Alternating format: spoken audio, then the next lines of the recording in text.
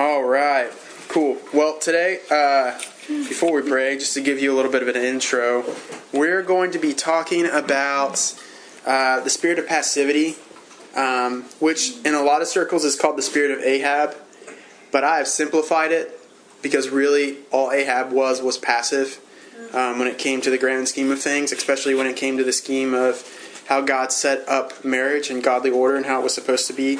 The reason we're going to be talking about this tonight, to be completely honest with you, Matt and Savannah were originally supposed to teach tonight on false burden bearing and what it was and how to overcome it. They will be teaching on that next week. However, they both had engagements this weekend.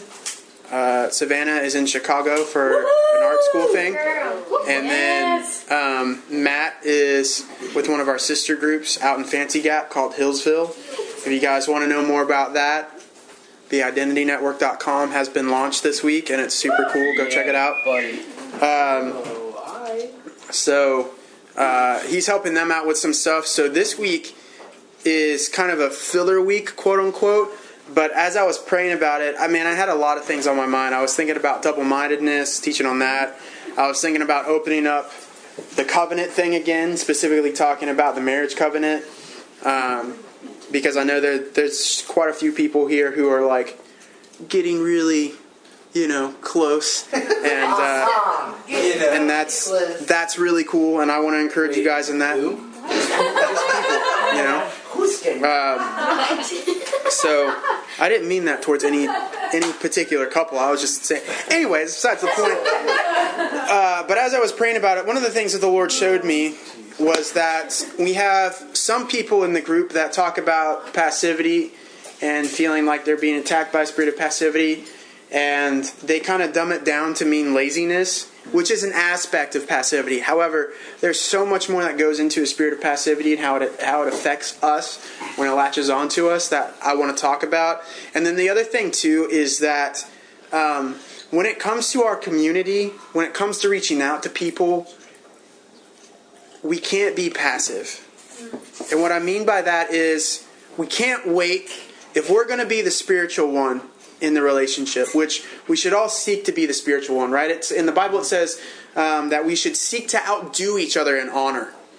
So what that means is if we're going to seek to outdo each other in honor, that means we're going to seek to be the spiritual one in the relationship. Not more spiritual like, oh man, Josiah, I'm so much more spiritual than you. Check out this list of visions and things I've got. No, I'm not saying that. What I'm saying is, if I'm going to be the more spiritual one and hold myself up to that standard of being spiritual, then I have to say, if I want relationship, I can't wait for it to come to me. I have to overcome that passivity and reach out. We can't make excuses for why we aren't reaching out to each other. Does that make sense? That's like a very small portion of what we're going to talk about tonight. I'm going to pray. We're going to jump into it. I got a lot to talk about. I got a lot of really awesome quotes that you guys are going to love because I'm all about this quote thing now. Matt and Savannah have started me on it. I can't stop. You should have seen him earlier. It was hilarious. Yeah. So you came in the office when I came in to look up some of the quotes and write them down because I was like, I forgot to add them to my teaching. And then I realized, what am I doing? My computer's in front of me. I can just copy and paste and make this so quick. Anyway, so I'm going to pray and we're going to jump into it. Abba, Dad, we just come before you right now in the name of Jesus, and I thank you so much that we are not passivity. I thank you that we are separated from that we have the ability to overcome it by the blood of the Lamb and by the word of our testimony. And I thank you that we're just going to shine a light on this thing tonight, pin it down by the finger of God through the power of the Holy Spirit, and then after we've pinned it down enough and poked it and prodded it enough, we're just going to flick it and get it away. It's going to be great. I thank you for your power, and thank you for just backing us up on this tonight, and thank you for what your word says about overcoming passivity. We just give you all the honor and glory and praise in Jesus' holy name. Amen. Amen. All right, cool. So, passivity defined. This is really dumbed down definition, I'll be honest with you. I was hoping for something a little bit more extravagant. But passivity defined is to not visibly react to something that is expected. So it's literally just, if I'm being passive about something because Nathan is looking so intently at me and I say something shocking and he doesn't react and doesn't have a facial reaction, that's a form of passivity, right? The thing about passivity is that it is a form of control. The spirit of Jezebel is a spirit of manipulation, and it will use whatever it can to manipulate you. The spirit of Ahab is a spirit of passivity that will control you through essentially putting you in a spiritual slumber. Okay? And it will, not only that, once it controls you, it will seek to control other people with an attitude of, well, I just don't care. You can talk to me all you want. That's fine. It's okay. I'll keep this up. Yeah. You guys ever encountered anybody like that? Yeah. And you feel darn right awful talking to them, right? Like you're not worth their time. Yeah. Right. Yeah. I appreciate it. So, here's the thing about the spirit of passivity. Passivity is not a passive spirit. It deceives people into not having deep relationships with those you need to have a relationship with. It keeps you in your head rather than acting out in faith. The root, and this is a big one, okay? Because you might be thinking, well, haven't done any sins today, Lord. Well, you haven't gotten out of bed. The root of passivity is rebellion. Passivity is rebellion to God's word and what He intended man to be. If we look at James chapter 4, verse 17, it says, "Therefore, to him that knows to do good and does it not, to him it is sin." That's a big deal. So if you know to do good in a situation and you do not do it, you're still sinning.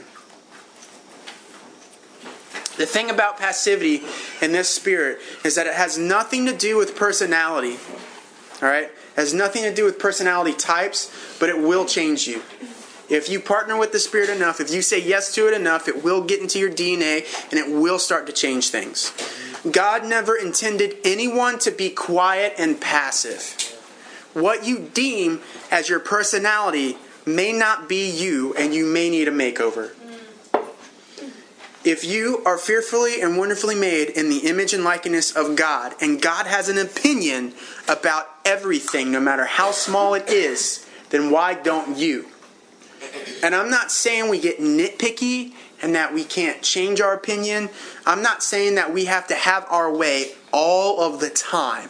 What I'm saying is, if you don't have an opinion about something, it's likely that the spirit of passivity is leading you away from it. Because that thing you don't have an opinion about is probably something that means more to the kingdom, to building the kingdom, than you realize. The other thing is that if a spirit of passivity has come over you and won't allow you to have an opinion, then are you really free? God set you free to have an opinion. Granted, your opinion should be based on His word, first and foremost, okay? But for the little things, like your favorite ice cream, shoot, dude, it could be like your top 3 ice creams. Yeah. However, you still have like a top 3, right? You still made that choice. Your favorite food, mine's tacos. I love tacos. Let me tell you, no one will take that opinion away from me. Right? I love coffee, not because it's the hipster thing to do. I loved coffee since I was 8 years old and my grandma let me have a sip. That was the most hipster thing you ever said. Ladies and gentlemen, my wife. Alright, so I'm gonna feed you some quotes from passivity. This is really cool because when I looked this up, quotes on passivity, I found more biblical, not biblical, but more godly inspired quotes about passivity than I did accusation, which I thought was really crazy. God is mentioned a lot in these. So passivity is the same as defending injustice. Deepak Chopra said that. Peace. Get this one. This is a big one. Because the other thing that passivity does, and we'll get to this, but passivity robs you of your peace and gives you a false peace so that you can't do anything, right? Well, and I'll explain that in a little bit, but keep that in mind as I give you this next one. Peace has to be created in order to be maintained. It is the product of faith, strength, energy, will, sympathy, justice, imagination, and the triumph of principle. It will never be achieved by passivity and quietism. Dorothy Thompson said that. Passivity is fatal to us, and our goal is to make the enemy passive. Mao Zedong said that. Zedong. I'm probably butchering that. It is very clearly some sort of Asian name that I cannot pronounce correctly, and that's okay. A man who procrastinates in his choosing will inevitably have his choice made for him by circumstance. Hunter S. Thompson said that. Say that again? Yes, say it. A man who procrastinates in his choosing will inevitably have his choice made for him by circumstance.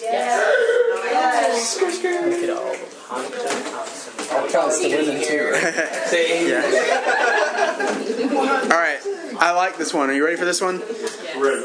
Declare war on passivity. Hush the inner voice that insists you're over the hill, past your prime, unworthy of attaining those dreams. Disbelief is now the enemy, as is the notion of settling. Get hungry, hyena hungry. Get fired up. Find your backbone and your wings. Flap them. It's the only way you'll be able to fly. J.C. Hutchins said that. Big Daddy JC and the Spook. Of all the judgments you make in this life, none is as important as the one you make about yourself. The difference between low self-esteem and high self-esteem is the difference between passivity and action, between failure and success. Nathaniel Brandon said that. Isn't that a good one? Bullies may be the perpetuators of evil, but it is the evil of passivity of all of those who know what is happening and never intervene that perpetuates such abuse. Philip Zimbardo said that. The threat today is not passivity, but pseudo-action. The urge to be active, quote unquote, and to, quote unquote, participate, to mask the nothingness of what goes on. Slovak Zizek said that. It's got to be from Norway or something. That's my boy. Slovak. Learning is more effective when it is an active rather than a passive process. Kurt Lewin. We are not brought by faith into the realm of passivity, but rather we are brought into the realm of diligent activity. Alistair Begg. You say dirt bag? No. Oh my gosh. Alistair Begg. Oh, okay, I just thought. On the recording forever. Communion with God does not imply turning off your mind, but turning it on. To be renewed in our minds. We're to love God with all of our mind as well as our heart. So true communion with God empowers hard work with the Bible rather than bypassing work in favor of pure passivity. Vern Polythress said that. I love these names. Dude, they're so... Anyway. We are hurtling towards... This is a really great one, these last two. These last two are some of my favorites. We are hurtling towards self-destruction at an alarming rate, thanks chiefly to an advertising and propaganda system that goads people from infancy towards apathy, isolation, passivity, helplessness, and separation. Man. This is my favorite one. That one was Noam Chomsky. This one is by Watchman Nee, and if you've never read any of his books, you should. Watchman Nee, this last one, says, the particular sin of omission, which gives ground to the evil spirits, is the believer's passivity. Yeah. It's a big deal. So, let's talk about passivity's goals, shall we? Because it's one thing to have all these awesome quotes and you're just like, man, this sounds like straight fire. But until you actually understand what passivity is trying to do to you, these quotes mean nothing. And they might sound great and like deep, but what do they actually mean? So passivity's goals. If you guys want to go ahead and start pulling out your Bibles so I can pass out verses in a little bit, that'd be great. If anybody needs one, I got 15. So the prime goal of passivity. Boy, get your mama a Bible.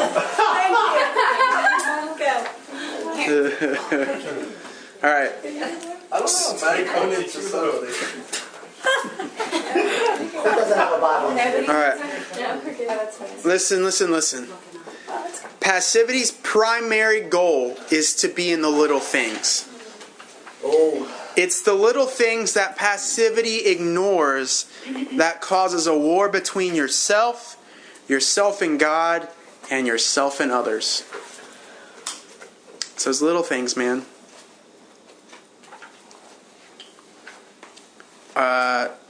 Derek Prince, who's one of my favorite theologians, Yes. says that every choice you make is as important as the last, because every choice you make sets up your circumstances. Your circumstances should never define you, but you should always define them. Yeah, you go. However, when a spirit of passivity is alive and well within your being, you will always be defined by your circumstances because you won't actually take responsibility and do anything. So, to take on passivity, we must focus on fixing our relationship with God first. And oftentimes, without emotions attached, but always by faith, so that our hearts become soft. Your emotions are great things. However, it's your emotions that may have made you passive to begin with. So maybe it's time to stop listening to them. Well, I just feel this way and I can't do it. Well, let me tell you, every feeling that you have is based first and foremost, medically, psychologically, and scientifically on a thought that has passed through your brain. There are over 150,000 thoughts that pass through your brain a day. Most of them you will miss. However, all of them will produce some sort of emotion in your life. The ones you focus on and bring to the surface will define who you are. The Bible says, as a man thinketh, so he becomes. Oh, snap.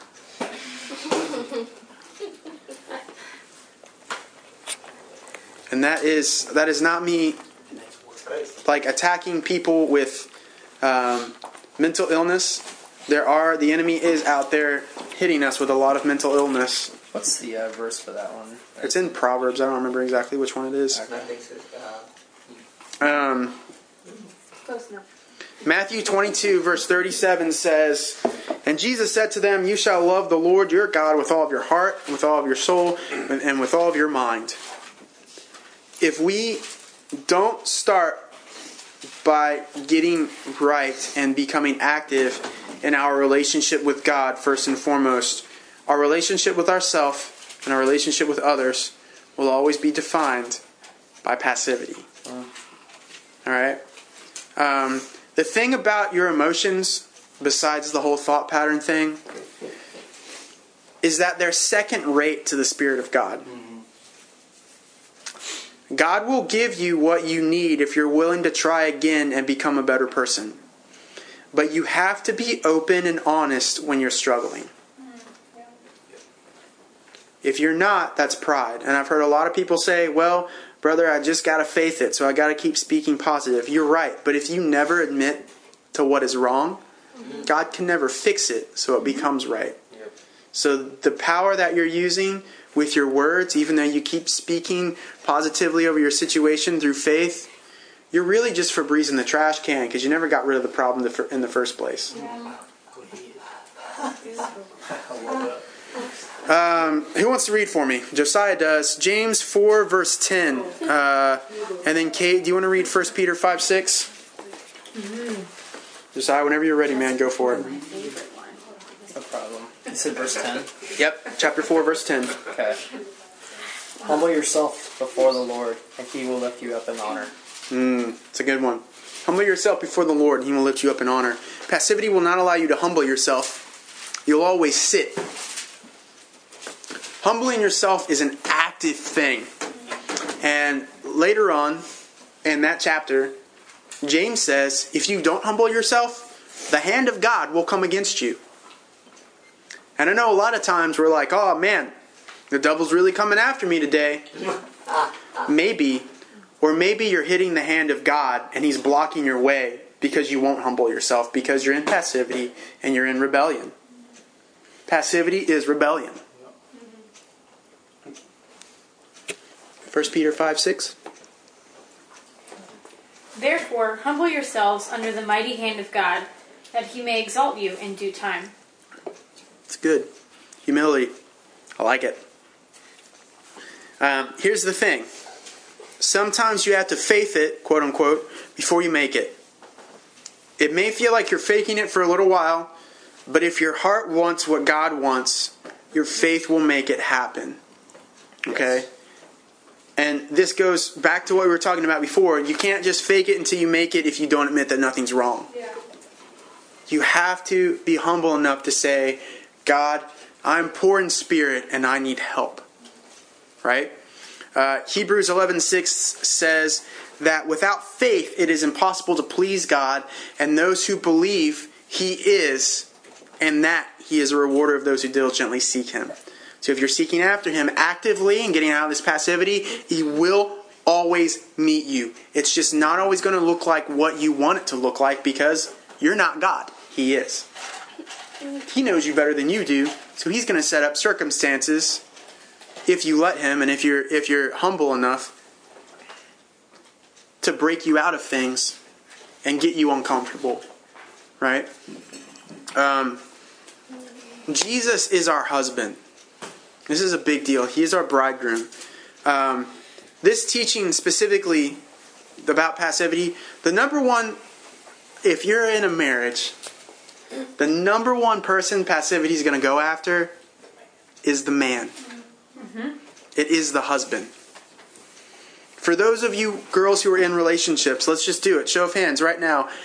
What aggravates you? Like, how often do you get aggravated when you ask your husband to do something, or he says he's going to do something and then he doesn't do it? How aggravating is that? Raise your hand. You guys ever felt that way? Calling out. Wow. Woo! This place. And oftentimes when that happens, you feel like your husband isn't a man of his word, which means he's not really going to protect you and love you and honor you the way that he said he would when he read you his vows. This is a big deal. This is why the Spirit attacked Ahab specifically when it came to that relationship in the Old Testament with Jezebel and Ahab. We'll get to that in a little bit. Who wants to read for me? Raise your hand. Anybody? Ariel has not read yet. Go to Isaiah 54 verses 4 through 5. Chelsea, in a little bit I'm going to have you read 2 Corinthians 4:13. Nathan, go to Psalm 18:6. Actually, Nathan, go to John 14:15.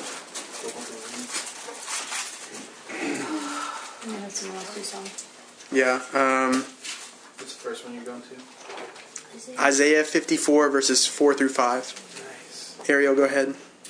Fear not, for thou shalt not be ashamed, neither be thou confounded, for thou shalt not be put to shame. For thou shalt forget the shame of thy youth, and shalt not remember the reproach of thy widowhood any more. Praise God. For thy Maker is thine husband, the Lord of hosts is his name, and thy Redeemer, the Holy One of Israel. The God of the whole earth shall he be called. All right. As a man, I will say this. In the kingdom of God, there are no daughters, there are only sons, because sons get the inheritance. So ladies, you are a son now. And for us men, for us men, there are no husbands, there are only brides. Yep. And so until you are ready and fully prepared to be the bride of Christ, and I will say this because this is something that was in my heart a long, long time ago, that I had to get myself to a place of faith to accept.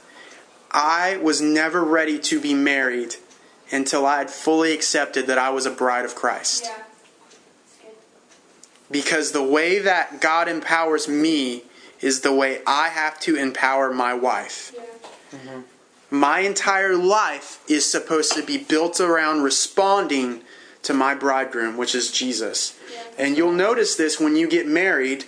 Kate and I have been through this quite a bit. If a big situation comes up and I don't take the lead initially and at least say, honey, we're going to figure this out, let me pray about it, she goes into fear mode because that spirit is right there to attack her, and doesn't know what to do because she doesn't know how to respond to my leadership.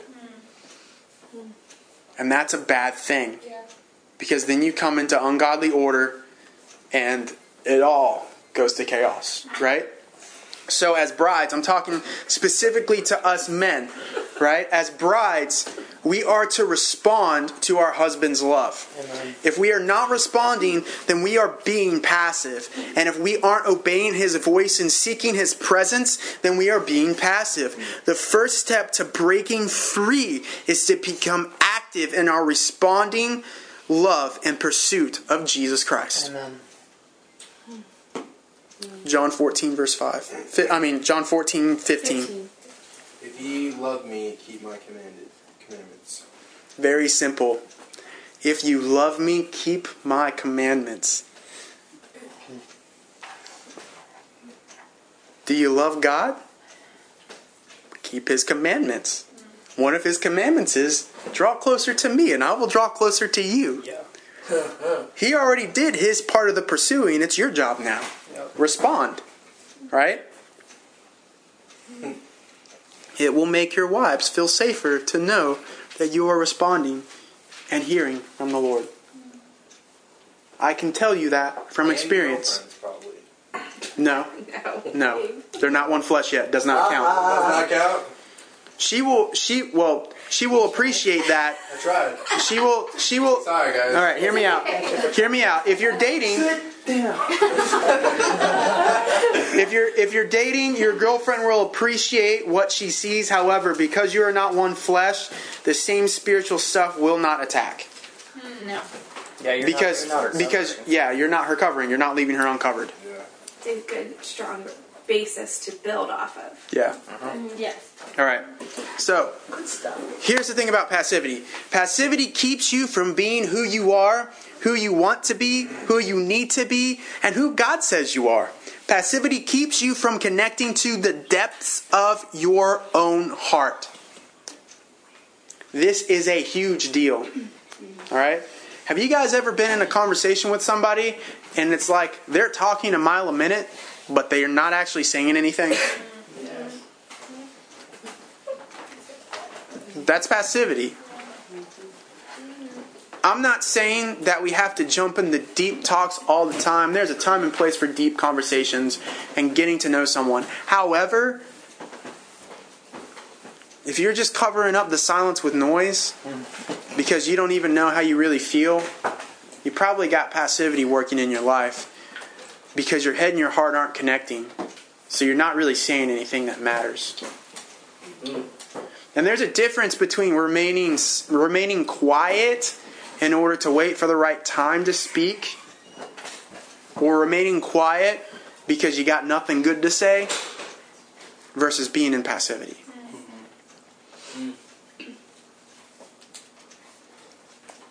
Your words form worlds.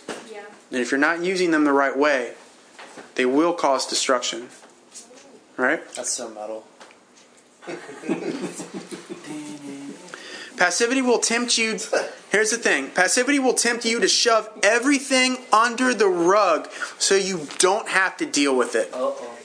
If I don't talk about it, then it didn't happen and it didn't affect me. Right? If I don't talk about it, it didn't happen and it didn't affect me. If I don't talk about it, it didn't happen and it didn't affect me. Passivity will put you in a 5-step program to keep you trapped. It will first put you in denial, then it will put you in avoidance, then it will put you in disbelief, and then dishonor, and then finally hopelessness.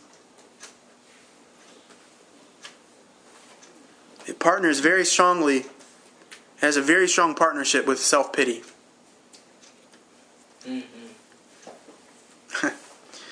Passivity will make you feel like there's too much to do and not enough time.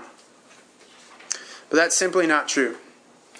Because in Ephesians it says that God will redeem your time, and God is only asking you to take one step at a time. That's why He doesn't give you His whole plan for your life all at once. He doesn't want to overwhelm you. He just wants you to take that one step of faith. Baby steps make a big difference, and they're cute. So when you take those baby steps with the Lord, you're really just looking like your Father, right? Yeah. Be imitators of God, your Father. What are you doing? I'm overcoming passivity. How? By taking baby steps. Why? Well, I just want to look like my dad. Right? 2 Corinthians 4 verse 13. Who did I do it? We, having the same spirit of faith, according as it is written, I believed, and therefore have I spoken. We also believe, and therefore speak. Haha. Passivity will keep you from speaking out in faith when you need to. It's a big deal. This is one of my favorite ones, because this is the one that used to trap me. This man. Now I feel so overwhelmed. Passivity will keep you busy so that you don't have to talk about the important things in your life. It likes to cover itself up with buzz. All this noise, but no depth to what you're actually saying. All this activity, but no real effect in anything that you do in your life. Right? Kind of run from your problems too. Yep. Psalm 18 verse 6. Who wants to read that one for me? Raise your hand. Josiah.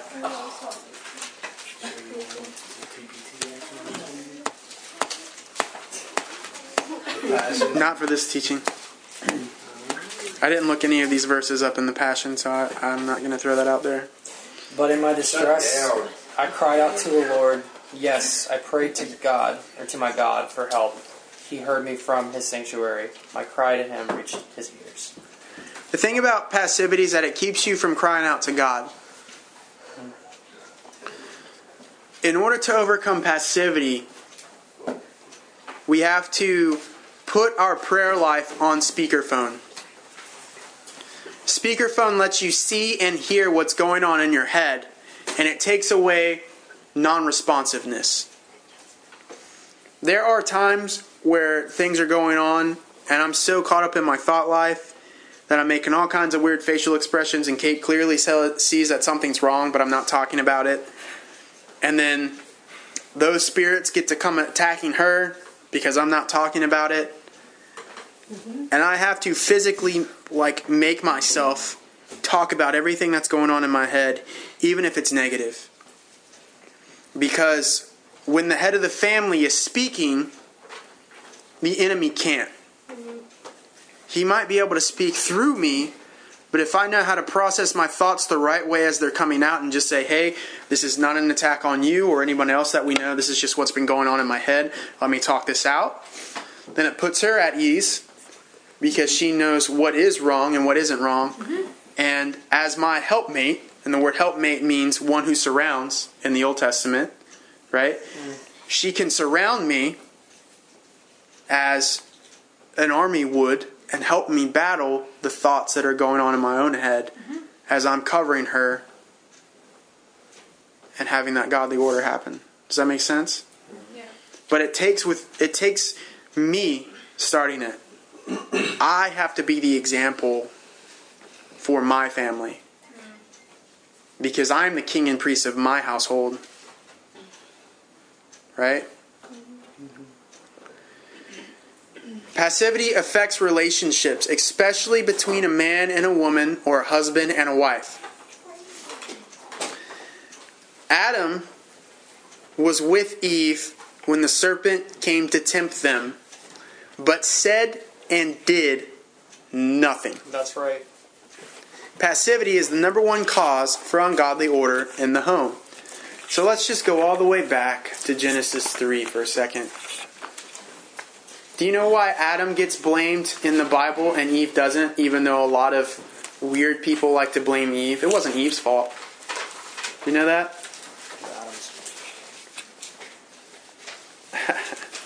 So we're going to skip the whole temptation in the garden, right? There's one verse I want you to look at. Genesis chapter 3, verse 6. And when the woman saw that the tree was good for food, and that it was pleasant to the eyes, and a tree to be desired to make one wise, she took the fruit thereof and did eat. Did eat, right? There's a second part of that verse I'm going to get to. But she ate it, and it stops, and nothing happened. Oh. And gave also to her husband with her, and he did eat. Very next verse, verse 7. And the eyes of both of them were opened, and they knew that they were naked, and they sewed fig leaves together and made themselves aprons. Never noticed that. Wow. Interesting. That's really interesting. Well, the other thing too, alright, so get this, right? We can go back to Genesis 2. Let's go back to Genesis 2 for a second. I want to show you guys something else. Something else. Alright? In the beginning. Chapter 2, verse 15, it says, And the Lord God took the man and put him in the Garden of Eden to dress it up and to keep it. And the Lord God commanded the man, saying, Of every tree of the garden you may eat freely, but of the tree of the knowledge of good and evil you shall not eat of it, for in the day that you shall eat of it you shall surely die. And the Lord God said, It is not good that man should be alone. I will make him a helpmate for him. I want you to take note of something here. Eve was never around when this commandment was given. So how could it possibly be her responsibility to enforce it? That's good. Sin entered because it was Adam's responsibility to walk out this commandment. This commandment was never given to Eve. I would like to propose to you that Eve could have eaten of that tree all she wanted to and nothing would have happened as long as Adam stayed obedient. That's really good. I like it. Here's the thing. We'll go even further with this. If you study today's societies, 90% of everyone who is in jail either didn't have a father in their lives or was abused by their fathers in some way, shape, or form. Yes. Why is that? You take out the man, the head of the family, right? Let's look at it from a purely physical standpoint. If I chop your head off, what's going to happen? I'm going to heaven. Oh my gosh. That's one way to look at it, Josiah. I appreciate your positivity. And okay, so here's the thing. There's a huge role for women in the kingdom of God. Kate has an amazing teaching on it. I'll let her give it. We'll do it at some point. I'm not going to let her. I'm going to encourage her to give it because God encourages me to teach.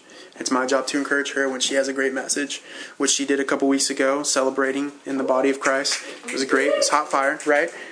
If God encourages me in my dreams and my goals and my passions, then it's my job to overcome passivity and encourage her, right? So I'll let her do that because I don't know enough about it. I just know my role as a husband. That's my focus, right? But this is a big deal. When you put your thoughts on speakerphone, it creates godly order in the home because the father is interacting with the family, and this shuts down the voice of the enemy. If the father's heart is after God's, and he isn't listening to the enemy, then every word that comes out of his mouth will create life in the family. However, if he is under the influence of the family, like for instance, abuse, abusive fathers will completely destroy family. They will, because they're under the influence of the enemy. They're also the maker of the family, too. So that's why. The word father means foundation or source. So as a man, we have to be the source of our family. If they are running low on something, we are their wellspring. We are their source that builds them up. And we are their foundation. If everyone else in the family starts to crumble, it is our responsibility to go back to God and be just like Him as a father and be the foundation. Unmovable, unshakable. I'm sure if you guys have any questions about that, Brian's a great dude to ask and can give you a lot of great wisdom on that.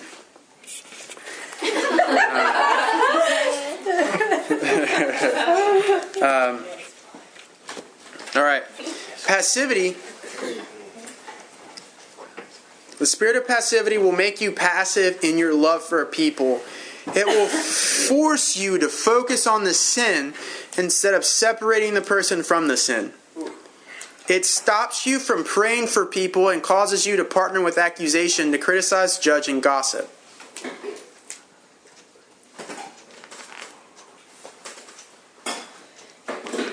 Passivity will make you, quote-unquote, active, intending to yourself while forgetting about your relationship with other people.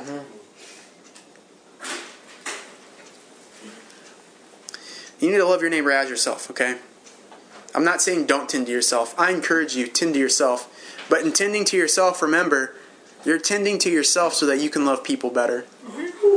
And if you tending to yourself separates you from people for too long so that you can't love them and you can't be there for them, then you're not really tending to yourself. You're isolating yourself so that you don't have to love people and be in bad situations anymore. But you're supposed to be the light in those bad situations.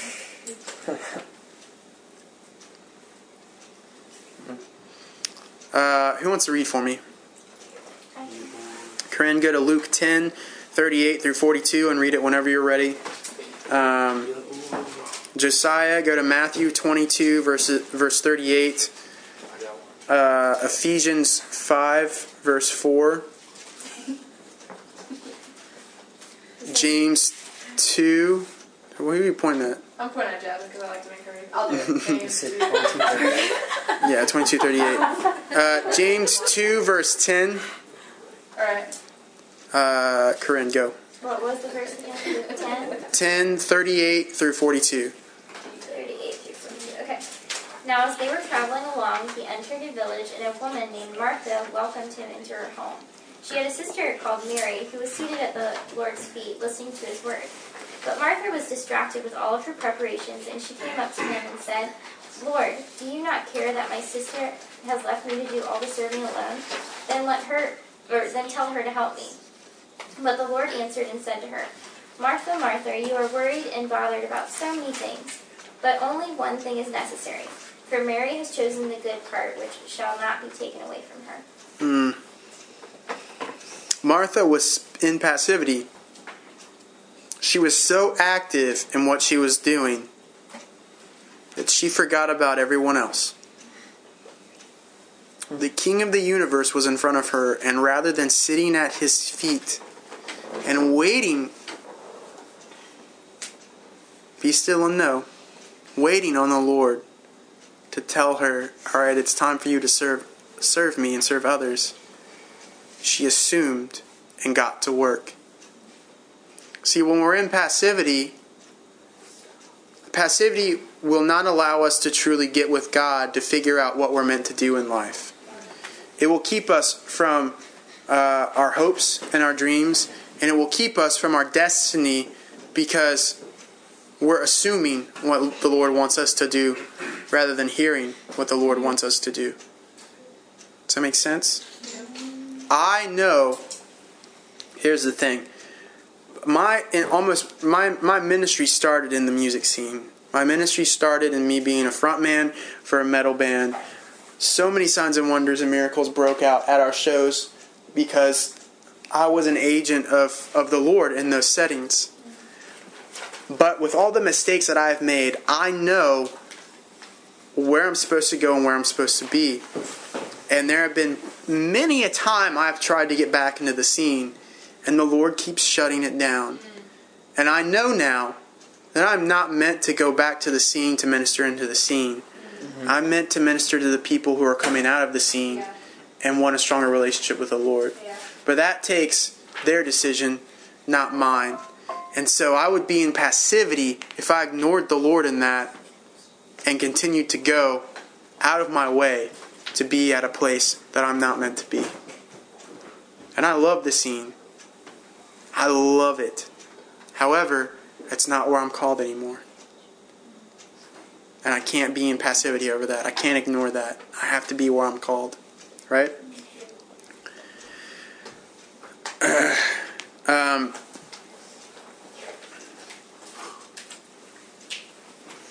Passivity will also make you active in tending to others so that you forget to take care of yourself. Right? Matthew 22 verse 38. It's like false burden bearing too, right? Yeah. 38 just says, this is the first and greatest commandment. So do you mean 37? Let me see. I've messed up. It's okay. 39. Read 39. All of it's good. And the second is like it. You shall love your neighbor as yourself. So the second is like it. You shall love your neighbor as yourself, right? How do you know how to love your neighbor if you don't love yourself? You can't. It's what across the way. The word as there is a connecting word. I heard... Who was it? Was it John Piper? I don't remember. It was a Calvinist preacher he was talking about how we need to forget about loving ourselves because that's not what the Bible calls us to do. However, you can't really truly know how to love another person until you've learned how to love yourself and what it's like to be loved. Because you might have a really screwed up idea of what love looks like until someone's loved you properly. If I grew up in an abusive household where my father hit me and then told me he loved me afterwards, I might go out, find myself a good wife, and then beat her crazy and tell her I love her. That's Stockholm Syndrome. Yeah, right. That's a messed up version of love. Yeah. If my mother, and this is not, neither of my parents did this to me, okay, disclaimer. But if my mother was verbally abusive and called me every name in the book, and I thought that was love, I would try to find a woman who was verbally abusive. That's not love, that's abuse. When God said love everyone, He loves everyone. You're not excluded from that. And so if you do not learn how to accept His love and to love yourself, you're doing yourself a travesty.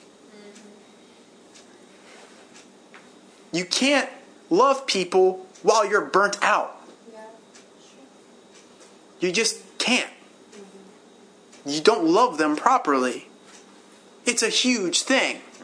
It's why so many ministers burn out so early. They don't know how to take care of themselves. Right. And it's been a journey for me to learn.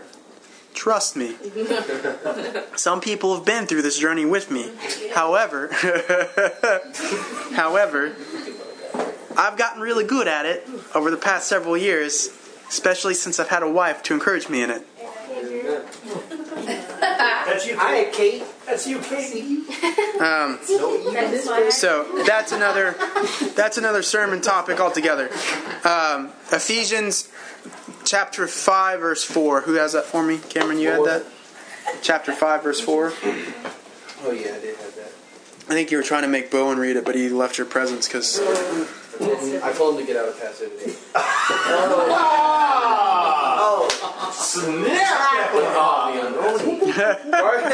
Guard your speech, forsake obscenities and worthless insults. These are nonsensical words that... insults. Say it again. Alright, let him read the verse. Let's let him read the verse. Chapter 5, verse 4. Guard your speech, forsake obscenities and worthless insults. These are nonsensical words that bring disgrace and are unnecessary. Instead, let worship fill your heart and spill out in your words. Dang, boy. Sounds a lot like sarcasm when you put it that way, doesn't it? Yeah. It's really funny how you were sarcastically saying that you wanted your brother to get out of passivity, and then you read that verse. Yeah. Here's a taco. I'll take my lashes. The thing about passivity is that it likes to partner with accusation and rejection in the form of sarcasm and crude joking. You're being passive-aggressive. Who do you think is behind that? Passivity.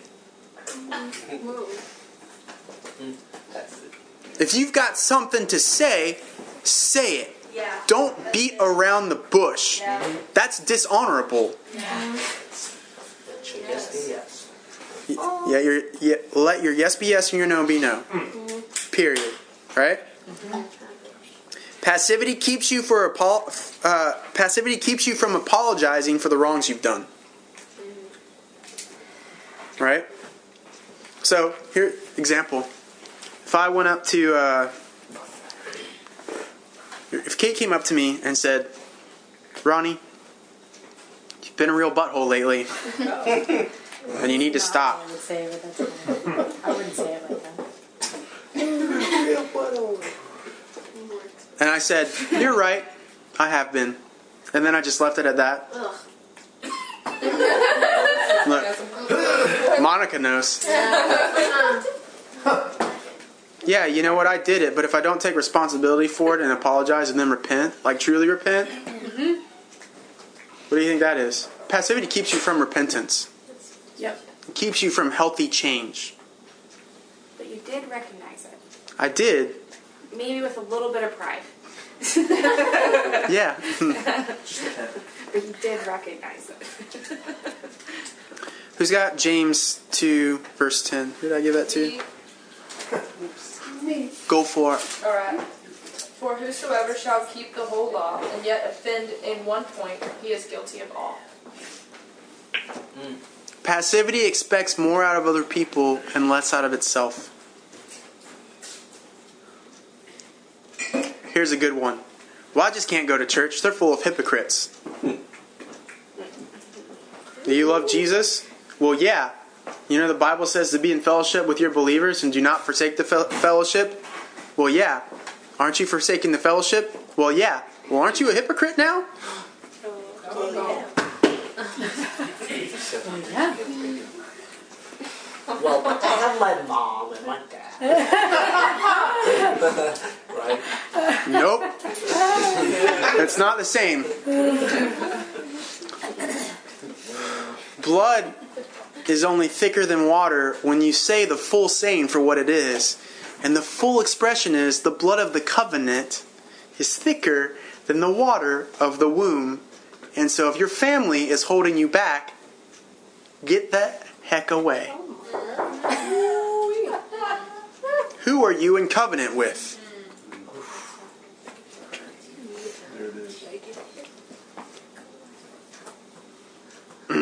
It's okay to have conflict as long as there is an aim of resolution. Yeah. However, passivity will either not allow conflict in order to restrict growth, or it will make people sit in conflict and never find a resolution. This is why we talked about healthy biblical confrontation last week. Right? Proverbs 12, verse 1. Who wants to read that for me? I got you. You must really miss being here, dude. You're just reading all the Bible verses tonight. We meet on Saturday nights. 6 o'clock. Whoever loves instruction loves knowledge, but he who hates correction is stupid. Say that one more time really loud. Whoever loves instruction loves knowledge, but he who hates correction is stupid. The spirit of passivity does not want to be corrected. It doesn't. And that's an awful thing. And here's another big thing. The spirit of passivity causes lockjaw. And what this means is that you have no opinion on anything. You would rather have silence, especially in the areas considering sin and failure. It causes thoughts to run through your head, but finds no way to express them, which turns into self-hatred and miscommunications. Yes. And this leads to a subtle anger about everything. Yep.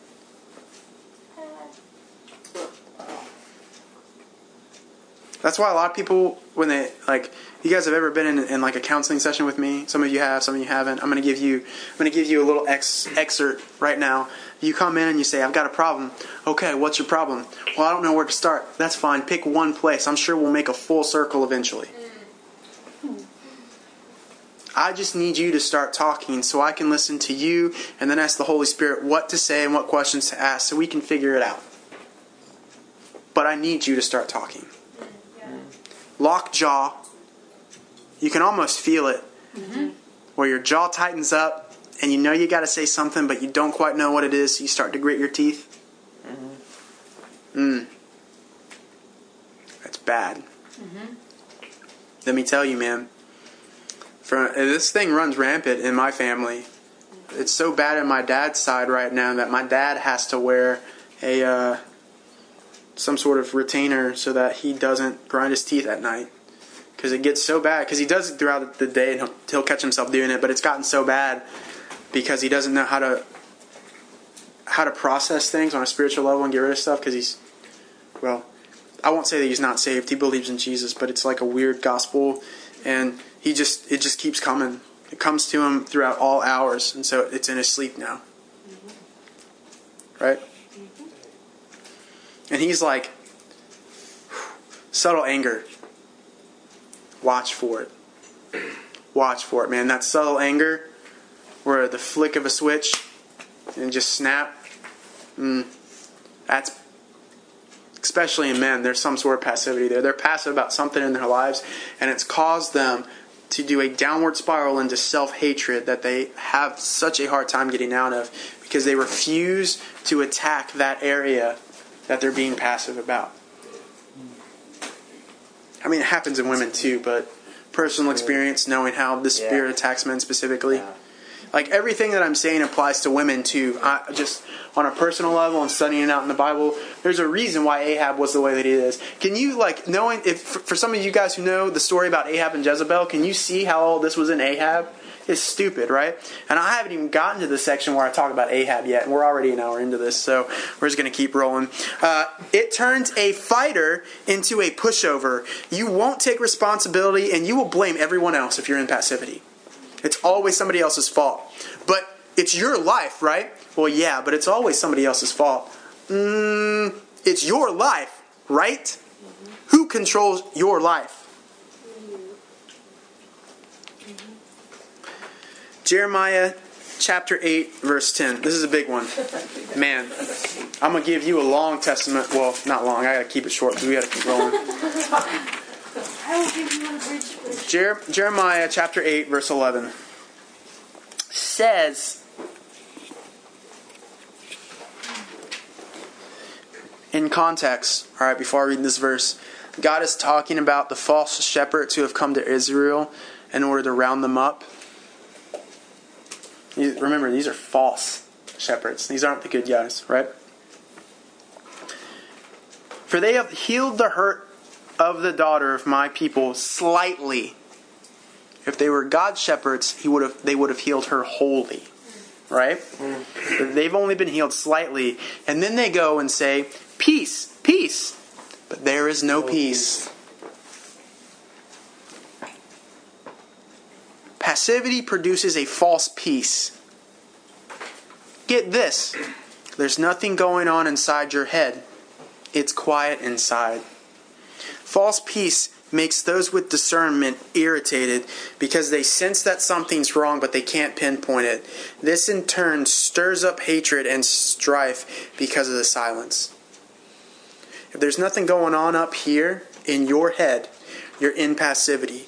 Passivity has lulled you to sleep. Do you know why the Bible talks so much about the mind, renewing the mind, meditating on the things that are good and perfect and holy?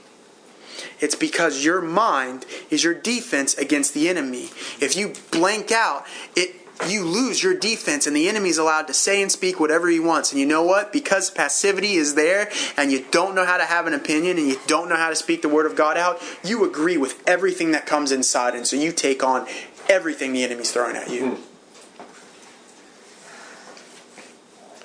The Lord is a big boy. And if He's going to push you down, He'll do it.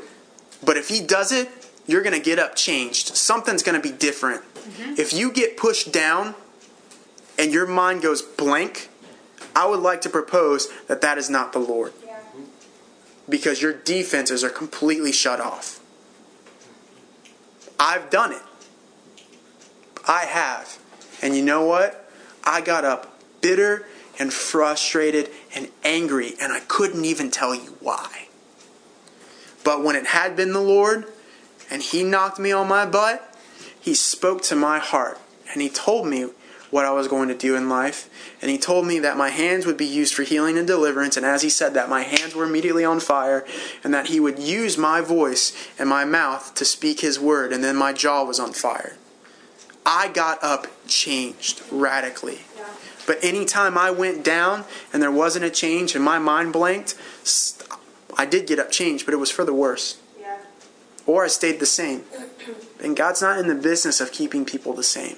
He's in the business of growing us. Right? Ignorance is a form of knowledge and silence is a form of communication. So you need to make sure you're communicating properly. It likes to partner with self-pity and fear, but 2 Timothy chapter 1 verse 7 that says that God has not given us the spirit of fear, but a spirit of power, of love, and sound mind. Again, mind, right? Mind thing. It likes to partner with a fear of failure, which keeps us in self-loathing. Because we're too afraid to actually try something and make a difference in our lives. Passivity produces deaf and dumb spirits. If you look at Mark chapter 9, verses 25 and 26, you will see that this deaf and dumb spirit, I'm not going to read the verses, I'm going to give them to you. 25 and 26, this deaf and dumb spirit made this guy's son appear dead. He was spacing out and was absent-minded. He was not being able to set his priorities correctly, and it brings about a spirit of confusion and disorder. However, 1 Corinthians 14, 33 says that God is not a God of confusion, but a God that does everything decently and in order. Yeah, amen. I have a friend who's an excellent musician, and there was a time where he was definitely a Christian, and I confronted him on his passivity, and the passivity had him in such a rut that he couldn't even see it and wouldn't admit to it. And man, it used to make me so angry. And then his whole life got out of order and got really messed up. So I've forgiven him, and I love him to death. Love him to life anytime I see him. However, I do have a vendetta against this spirit because it's robbed too many men of what is supposed to be ours. It's why, for the most part, you see more women in church than you see men. Mm-hmm. And it's why when the pastor goes up to someone or a woman on a Sunday morning and asks, well, where's your husband? The woman has no answer. Mm-hmm. Right? That's real. Passivity keeps you from stirring up the gifts and callings inside of you. It keeps you focused on relying on others to talk to God and pray for you. 2 Timothy 1:6, let's put this in context, okay? I want to show you guys something where eventually we're going to get to talking about the gifts and showing you guys the gifts a lot and giving you awesome exercises and prophecy games and really encouraging you guys to do things. But that whole topic about the spirit of fear that everybody loves to quote, right? Because we love to quote it when we're in fear. But have you ever read it in context? Verse 6, 2 Timothy chapter 1 says, wherefore I put you in remembrance that you stir up the gift of God, which is in you by the putting on of hands. For God has not given you a spirit of fear, but of power, of love, and of a sound mind. The context of this verse isn't just fear in and of itself. It's fear of being you and using your gifts. It's fear of connecting with God on a deeper level. At least half of the Western church is in this fear and don't even want to admit that spiritual gifts work anymore or that they exist. That's passivity. It keeps you from planning for the future because of fear or simply just not caring. Your biggest excuse becomes God will simply take care of it. God can't take care of anything if you're not willing to partner with Him. God gives us a vision for our future and wants us to write it down so that we can co-labor with Him. Proverbs 28 verse 18 says, without vision the people perish, but happy is he who keeps the law. right? And then Habakkuk 2:2 says, I'm sorry, what? we're going to keep going on. I don't have a lot of time. It says, write the vision down, make it plain so that all who see it can run with it. If you don't get with God to formulate some kind of vision for your future, you're in passivity. You're missing out. I was talking to Josiah about this today, just to encourage you guys, okay? And Annie and Corinne and Nathan, and if Noah was here, he would attest to this too. I got this vision for the Identity Network. Shameless plug. The website's up, by the way. About 5 or 6 years ago, building a community where these house churches that felt like they were stuck and by themselves had a place to go to get resources and fellowship between leaders. 5 or 6 years ago, and it's just now got to a place where I can say in a confident way that it exists, it's out there. Here's a way to get the resources. It has taken me 5 or 6 years to start fulfilling this plan that God has given me. It may take you 5 or 6 years to get to where God wants you. Don't give up. Write it down. Make it plain. Talk about it. It says, though it will tarry, the vision will tarry, it will come. It's definitely been longer than 5 or 6 years. Maybe. It's definitely been 7 years. 7? That's the number of completion. Amen. Whoa. Be prophetic. Be spiritual. Yeah, definitely. The smile was so big that I dripped Coke all over me.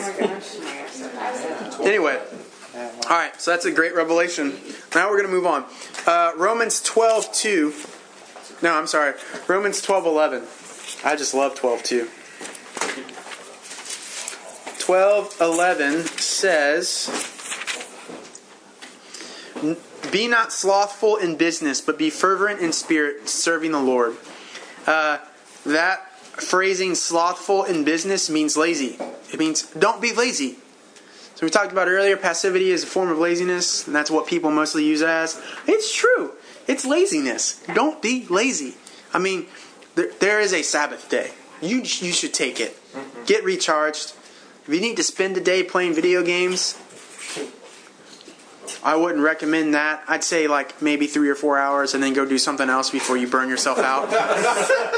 Speaking from experience. However, if you need to spend 4 hours playing video games, spend 4 hours playing video games. If you need to spend 4 hours binge watching a show with your wife on a Friday night just because you need to finish it and it's a great show until this weird thing happens at the end, then that's totally okay. You can do that.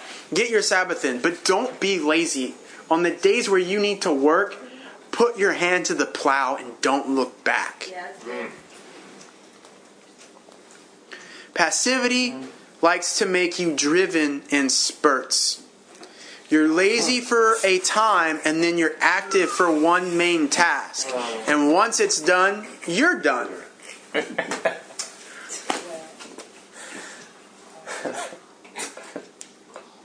Passivity will let you do a thing at a time, but it will never allow you to be consistent.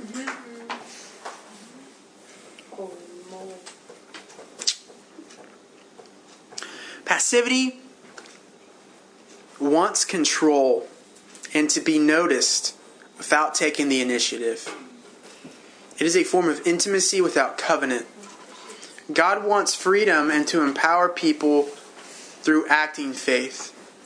Galatians 5:1 says that faith works through love. Faith works. You got faith? It produces works. James 2 verses 14 through 26, which we will not read, basically says the same thing. Faith without works is dead. Show me your faith by your works. If you can't, your faith is non-existent. It's just not there. We're going to go to the Old Testament. We're going to talk about Ahab. So we're going to be in 1 Kings for a little bit.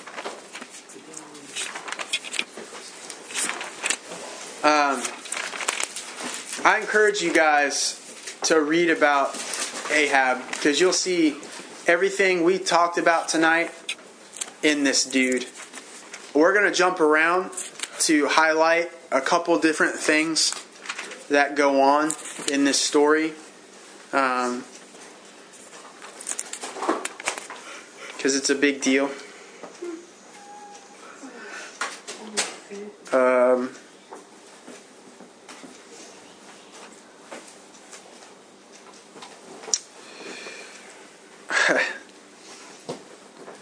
So Ahab takes the throne.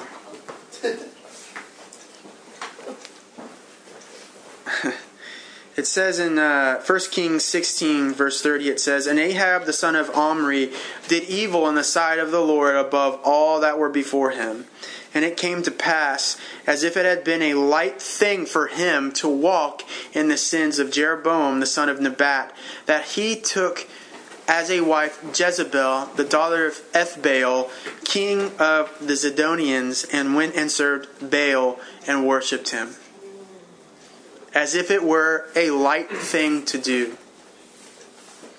Passivity oftentimes comes as whatever feels good, feels light, or just simply floats your boat. Passivity is easy because it requires no action.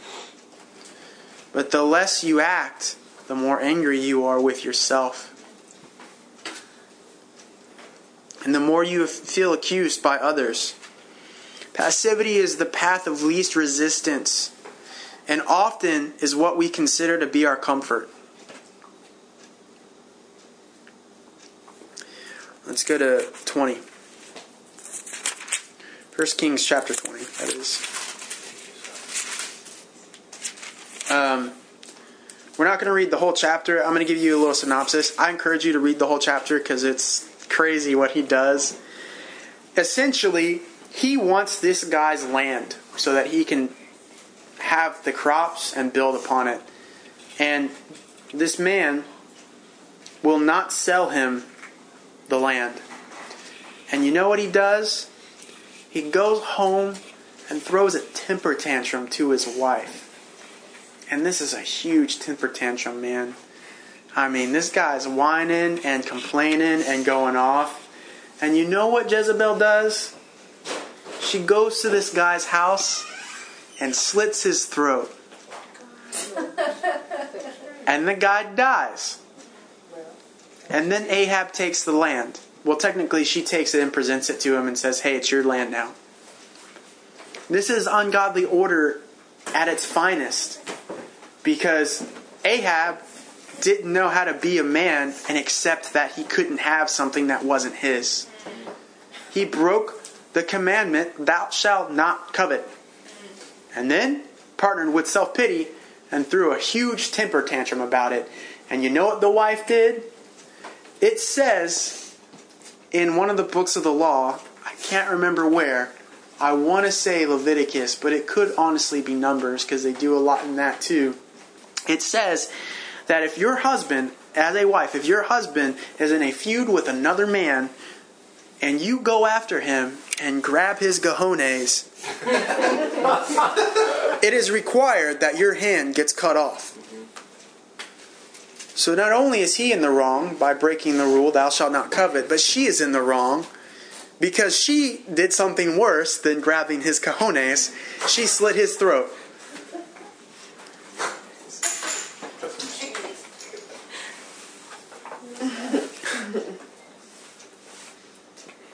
This teaches him that it's okay to throw a fit when he doesn't get what's his. And how many men nowadays throw fits when they can't get what they want? How many men do we know of? Like, let's just be honest. I'm going to call it for what it is, man.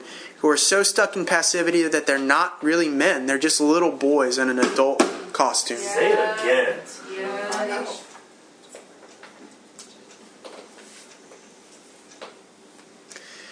1 Kings chapter 20, verse 43. I want to read you guys something.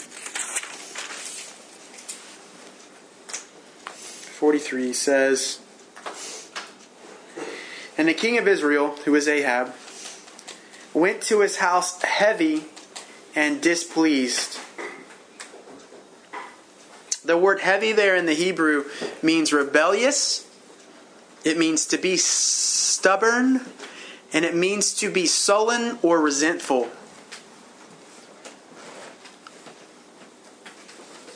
looking at this spirit and the people that you know who struggle with it, or you who struggle with it, when you're in passivity, how often are you rebellious? Well, one, you're rebellious because passivity is rebellion. But two, you're also stubborn because passivity hates correction. And three, you become resentful of everyone else around you. Because they're all getting something in their life, but you're not. Well, the problem is that you're not because you're being passive about your life. It's your life. Take control of it. Yeah. Right? The word displeased in the Hebrew means, I love this, get this, it means out of humor, joyless, and without laughter. Passivity produces a peace that has no joy attached to it. It's that false peace. Peace with negativity towards others or oneself. You can't be at peace if you're not at peace with people or yourself. It doesn't work like that. You're just spacing out. Full of anger and rage towards other people. That's not how you deal with your problems. But there's hope. 1 Kings 21, verse 27 says, "And it came to pass, when Ahab heard these words, he rent his clothes and put sackcloth upon his flesh and fasted and lay in sackcloth and went softly.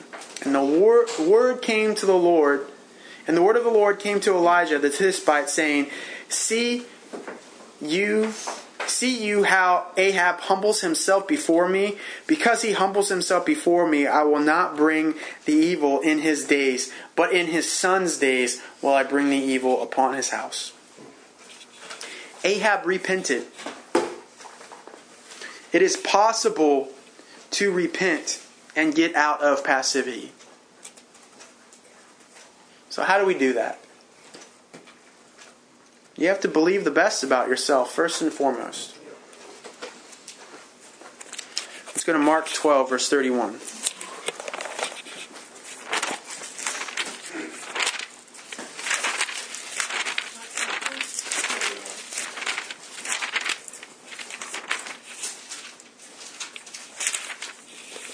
I have successfully quoted all three forms of this verse in the New Testament tonight, so I hope you get it. Quoted it once in Matthew, quoted it once in Luke, now we're going to quote it again in Mark. And the second is like it, namely this: "You shall love your neighbor as yourself. There is no other commandment greater than these." See the best in yourself. Love yourself. Because if you can't, how can you see the best in other people? Passivity won't let you. Let's go to 1 Corinthians 9, verse 24.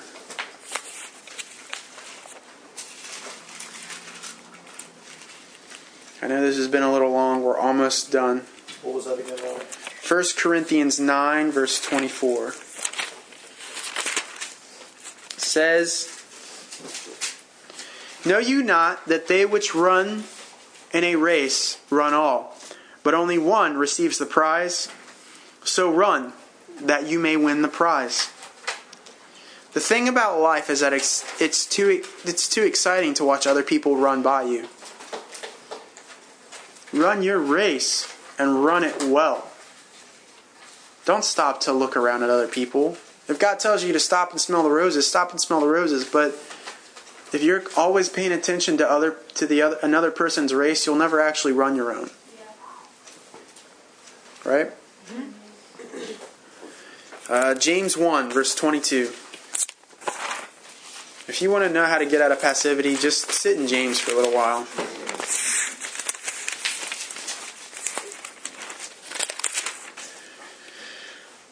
It says, "But be you doers of the word, and not hearers only. For if you're..." Excuse me. All right, we're going to start over. "But be you doers of the word and not hearers only, because if you're a hearer only, you deceive yourself."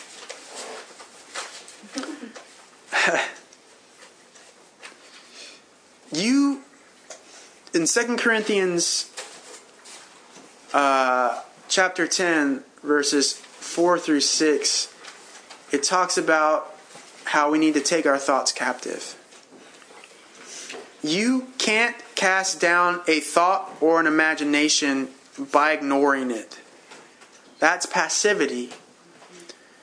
You need to speak to your thoughts out loud because the devil can't hear your thought life. He only hears your voice. You need to do the word and then resist the devil. Passivity will keep you a hearer only, and anything you're passive about has the right to stay and rule your life. It's as simple as that.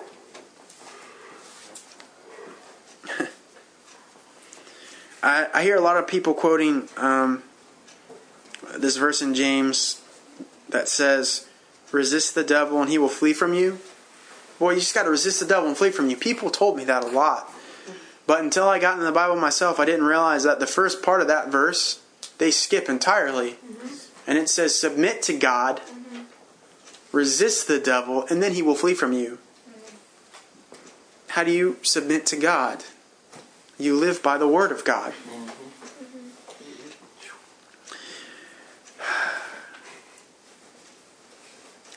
Lamentations 3, verse 23, and we'll end on this, says that God's mercies are new every morning. Every morning they're brand new. In our society, in our culture, we celebrate the morning when the sun rises. That's the beginning of a new day for us. However, in ancient Hebrew culture, they celebrated the start of a new day not when the sun rose, but when the sun set.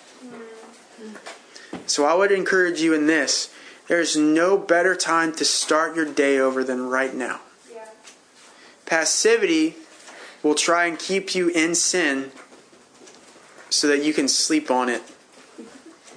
But when you sleep on sin, it becomes a part of you.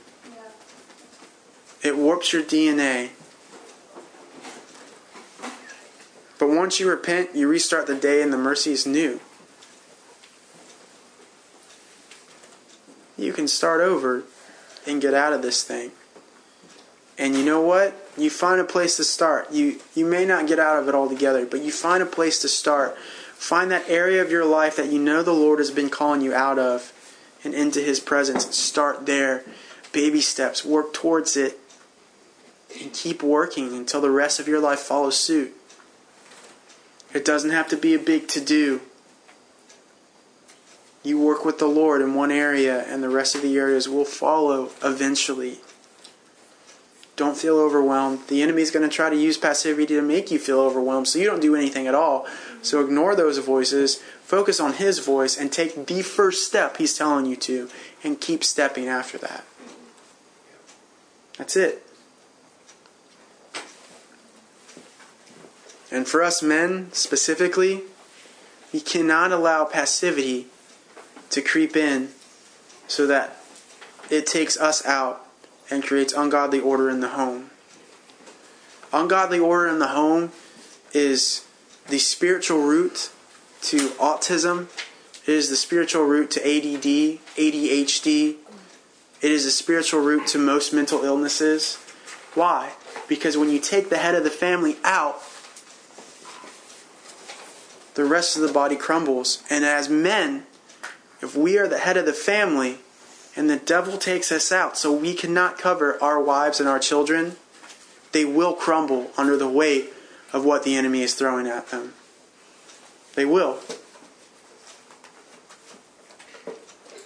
In some area. Our wives may be strong as all get out.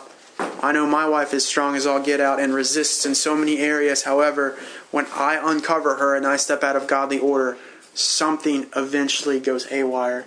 And sometimes, well, not in a long time, I'd say probably since the beginning of our marriage, but if I'm out of order long enough, stuff starts to fall apart big time, and it's bad.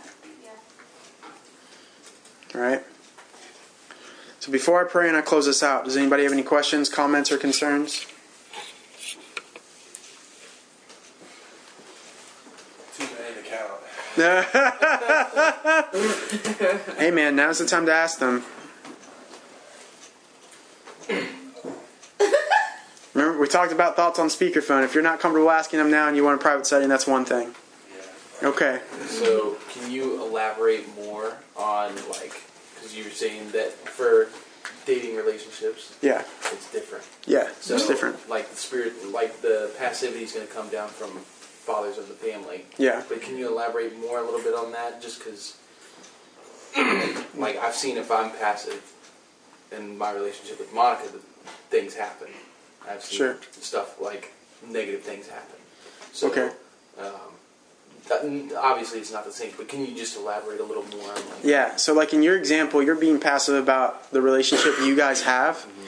However, in a marriage, I could be completely pursuing Kate, Sure. but be completely out of godly order when it comes to my relationship with the Father.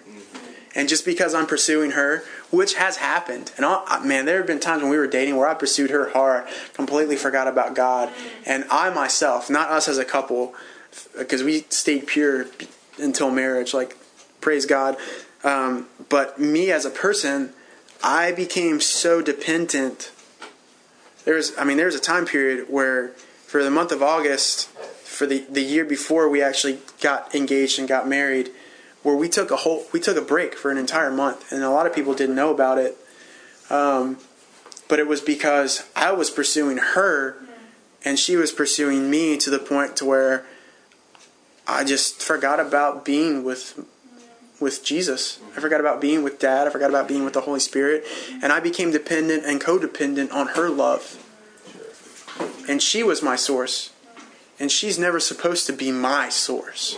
God is my source, and I'm the source for my family. So, like, in that example, like, sure, like, with your guys' relationship, if you're not pursuing her, yeah, things are going to go haywire because, well, you're not pursuing her. But that doesn't necessarily count to anything as far as ungodly order goes. Right. I see what you're saying. Yeah. Right? Because Kate was okay in so many different areas as we were pursuing each other, because she was also pursuing God. Mm-hmm. But I wasn't. Right. And I fell apart because of it. Right? Sure. And in that month break, and she'll tell you this, like, she wasn't okay for a little while because I wasn't pursuing her. Right. But that's completely different as far as godly order goes in a marriage. Does that make sense? Yep. Does that answer your question, or are you looking for... Nope, that actually Okay. makes a lot of sense. And the same goes for, like, engagement, too. Right. Because until the covenant is signed, You're right. until you are one flesh, it doesn't. Right. Go into effect. Yeah. Yeah. So, Now, if you recognize that he's in passivity, because we talked about, conflict last week, that's still a conflict in the relationship, so you can approach him in that, saying, "Hey, I've noticed you're not yourself recently. Would you mind if we talk about it for a minute?" Because if you don't, then oh my gosh, it's not a good time. Right. Yeah. Because then I accept attacks. Yes. Yeah. And you will probably be the first one to recognize him being passive. yeah. Because of the relationship you have. And making sure that we're doing that healthy biblical conversation that we talked about last week is really important, because passivity is going to want to stay stubborn and not admit that it's there and not come out of it. Right. Yeah. So, Joey? Can you elaborate on the connection between passivity and how that can often relate to having difficulty hearing from God? Yeah. So again, the main thing that passivity does is it tries to take out the head. And where do you hear? An appendage on your head. Yeah. So the best way to come out of passivity when it comes to hearing from God is to stop being passive and start reading your Bible.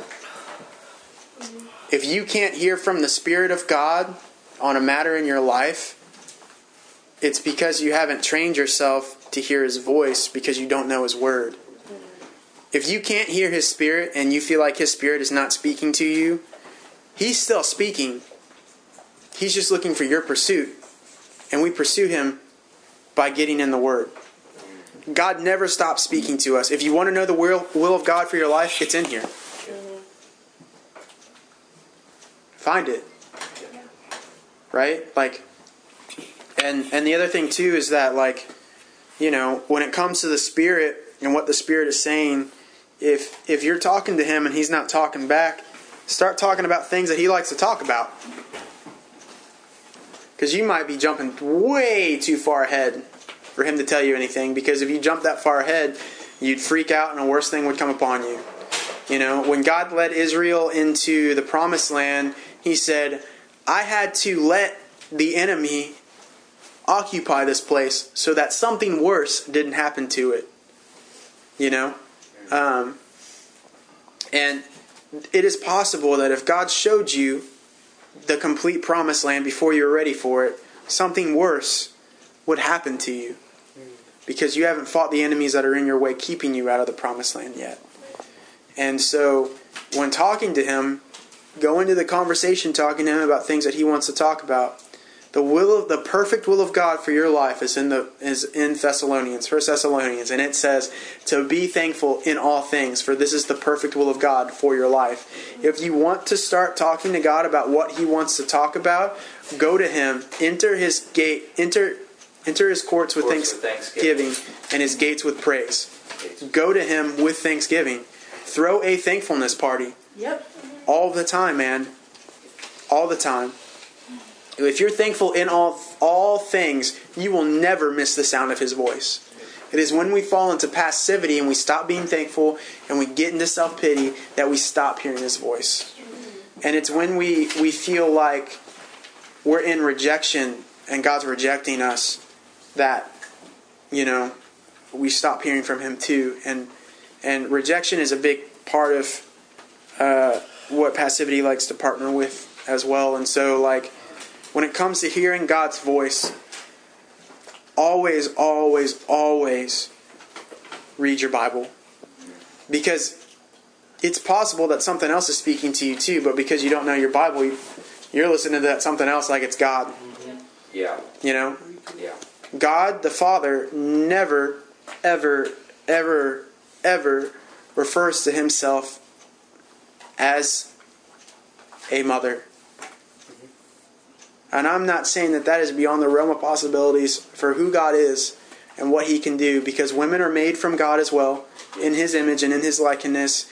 And God is a big boy and can do whatever He wants. However, scripturally speaking, if the Holy Spirit or Jesus or God ever came to me and said, I'm a woman, worship me as if you were worshiping a woman, I would tell that spirit to leave me the heck alone, because that contradicts all of Scripture. Yep. All of it. And that's a big misconception in a lot of the parts of the church right now. Does that make sense? Does that answer your question? It sufficiently answers my question. Cool. I would also recommend, if you have a hard time reading, because, I mean, you may end up having like an unloving spirit, and the word is love, so unloving, not being able to read the word. If you want to actually just listen to it as well, because there are many different Bible apps that will read out loud to you. You may end up with the King James Version, which is also fine. But at least your spirit starts hearing it. And as your spirit starts hearing it, your soul will start hearing it. Yeah. Your body will start hearing it. Yeah. Be active in your pursuit of the Word. Like, one of the things that I do at work when not this week because it was my first week at a new job, but when I was in the warehouse, one of the things I would do is I would put my headphones in, and the best Bible, like audio Bible there is James Earl Jones reading the New Testament. And it's King James, so it's all in there, and you're not missing a thing. Nobody's taking anything out. And I would just sit for hours and just listen to it, because, man, Darth Vader reading me the Bible is the best thing in the world. I knew him as Darth Vader before Mufasa, okay? It is Darth Vader. Yeah. I listen to it when I'm driving. That's just an easy way for me to listen to the Word. Yeah. You've got a full 35-minute commute from Petersburg. Assuming there's no traffic. So, any more questions before I close out? Is TMJ like a form of lockjaw? What is TMJ? TMJ is when your jaw like tightens up and pops out of place. Yes. Oftentimes. Yes. I used to I have don't know that. what it stands for, but yeah. I used to have that when I was a kid. Yeah. I don't have it anymore. Nice to have. Man, I don't have that anymore. No. Look at you, boo boo. Yes. So if you're not living in your parents' house, but your father has passivity, does that still affect you? Yes and no. Okay. It is iniquity, so it is passed down. However, because you're not in his house anymore, you now have the opportunity to overcome it. Mm-hmm. Does that make sense? Break those things off. Mm-hmm. Yeah. Whereas if you were living in his house, you could get rid of the generational stuff that might be inside of you. Mm-hmm. However, he's still your covering when you're living in his house. So you just go home to it. It's a familiar spirit that hangs out there. Mm-hmm. That's one of my biggest battles whenever I go home, because my dad, the only way he feels like he can love my family anymore is by serving them, because he feels so useless in so many other areas. Right? And ungodly order in the home is actually the number one reason why men get heart disease later on in life as well, because there's resentment, because he feels like he can't take care of the family. My dad has heart disease, and so the only way he feels like he can take care of the family anymore is by serving us. So when I go back to my house, my dad wants to do everything for me. Everything. To the point to where, like, I wasn't allowed to wash my clothes or learn how to wash my own clothes when I lived at my parents' house. I had to learn that when I moved out. He would let me cook some things, but most of the cooking that I learned when I lived at my parents' house was when my dad was not at the house, which was very rarely because I was homeschooled, you know. So, like, I was always underneath it. And whenever I go home, there's still, like, because he still is the covering and because it is a familiar spirit, there is that battle there. And Kate knows, because I'll get frustrated. We'll leave the house and I'm just frustrated and I don't know why. And I'm just, like, trying to fight things off and figure things out. And a lot of it's... and then the ride back is repentance parties. Yeah. Are you okay? Yeah. It's just those familiar spirits again. They just get me so frustrated. And I just admit it out loud, and then they stop. Because I never took them back on, but I knew they were there. Does that make sense? Yeah. So. That helps. Yeah. Yeah. Is that not something you can prepare yourself before walking into that situation? Oh, absolutely. You can, yes. Absolutely. Yes. Because I know for me, anytime I go home, the same thing will try to happen. But Ronnie has even seen differences in me personally from when we first started dating to where we're at now. And how when I would go home, oh my gosh, it would be terrible. But now anytime I go and visit my family, I am ready to go. My armor is on and I am ready. Yeah. And they can say and do whatever they want, and it's not coming with me anywhere. Yeah. So. That explains it. Yeah. Yes. Yeah. Yes. Yeah. So you can prepare yourself. There will almost always, not all the time, but almost always be a battle, though. So prepare yourself, but have mercy for yourself too if you give in. You know, and admit when you're wrong, because it's no big deal. Like, seriously, Jesus died and bore all the sin of the world on his shoulders as he died, past, present, future, for everyone. There is grace and mercy for the sin that you commit tomorrow. Don't beat yourself up, but also don't fall into passivity. Make sure you, like, repent and get back on the horse. It's no big deal. If the shoe fits, remember, you don't have to wear it anymore. Just outgrow it, right? It's not cute. No. We don't need to be Cinderella, okay? Anyway, I'm going to pray, and we're going to close this out. So we're going to do a group repentance party over this thing. I just want you guys, just like we do it every other time, open up your hands like you're receiving a gift from God. Look up to Dad because he's good. I'm going to pray. All you got to do is at the end of it, you just say amen, and it's done. And, you know, we'll keep it going, and we'll keep moving together as a family. So, Dad, we just come before you right now in the name of Jesus, and we recognize and take responsibility for passivity in our lives and in our generations. We repent, renounce, and remove it. We no longer want to be passive. We no longer want ungodly order to rule our homes or infect our families. We want to be full of thanksgiving and be people of action, people of your word. Mm-hmm. And the word says not to just be a hearer, but to be a doer. Yeah. So we come before you right now asking for grace.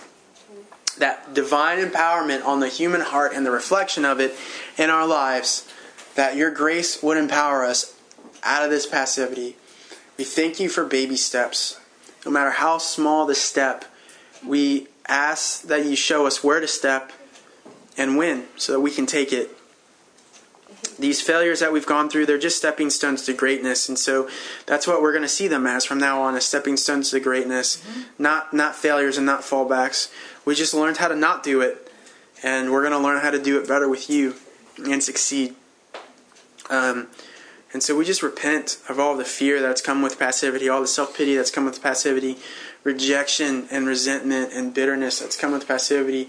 We no longer want to be out of humor or joyless. We no longer want peace without joy. We no longer want false peace. We want true peace and we want true joy. Because the kingdom of God is righteousness, peace, and joy in the Holy Ghost. And I love that, because that's your kingdom. Your kingdom always produces righteousness, and that is defined in the New Testament as the state in which a man ought to be.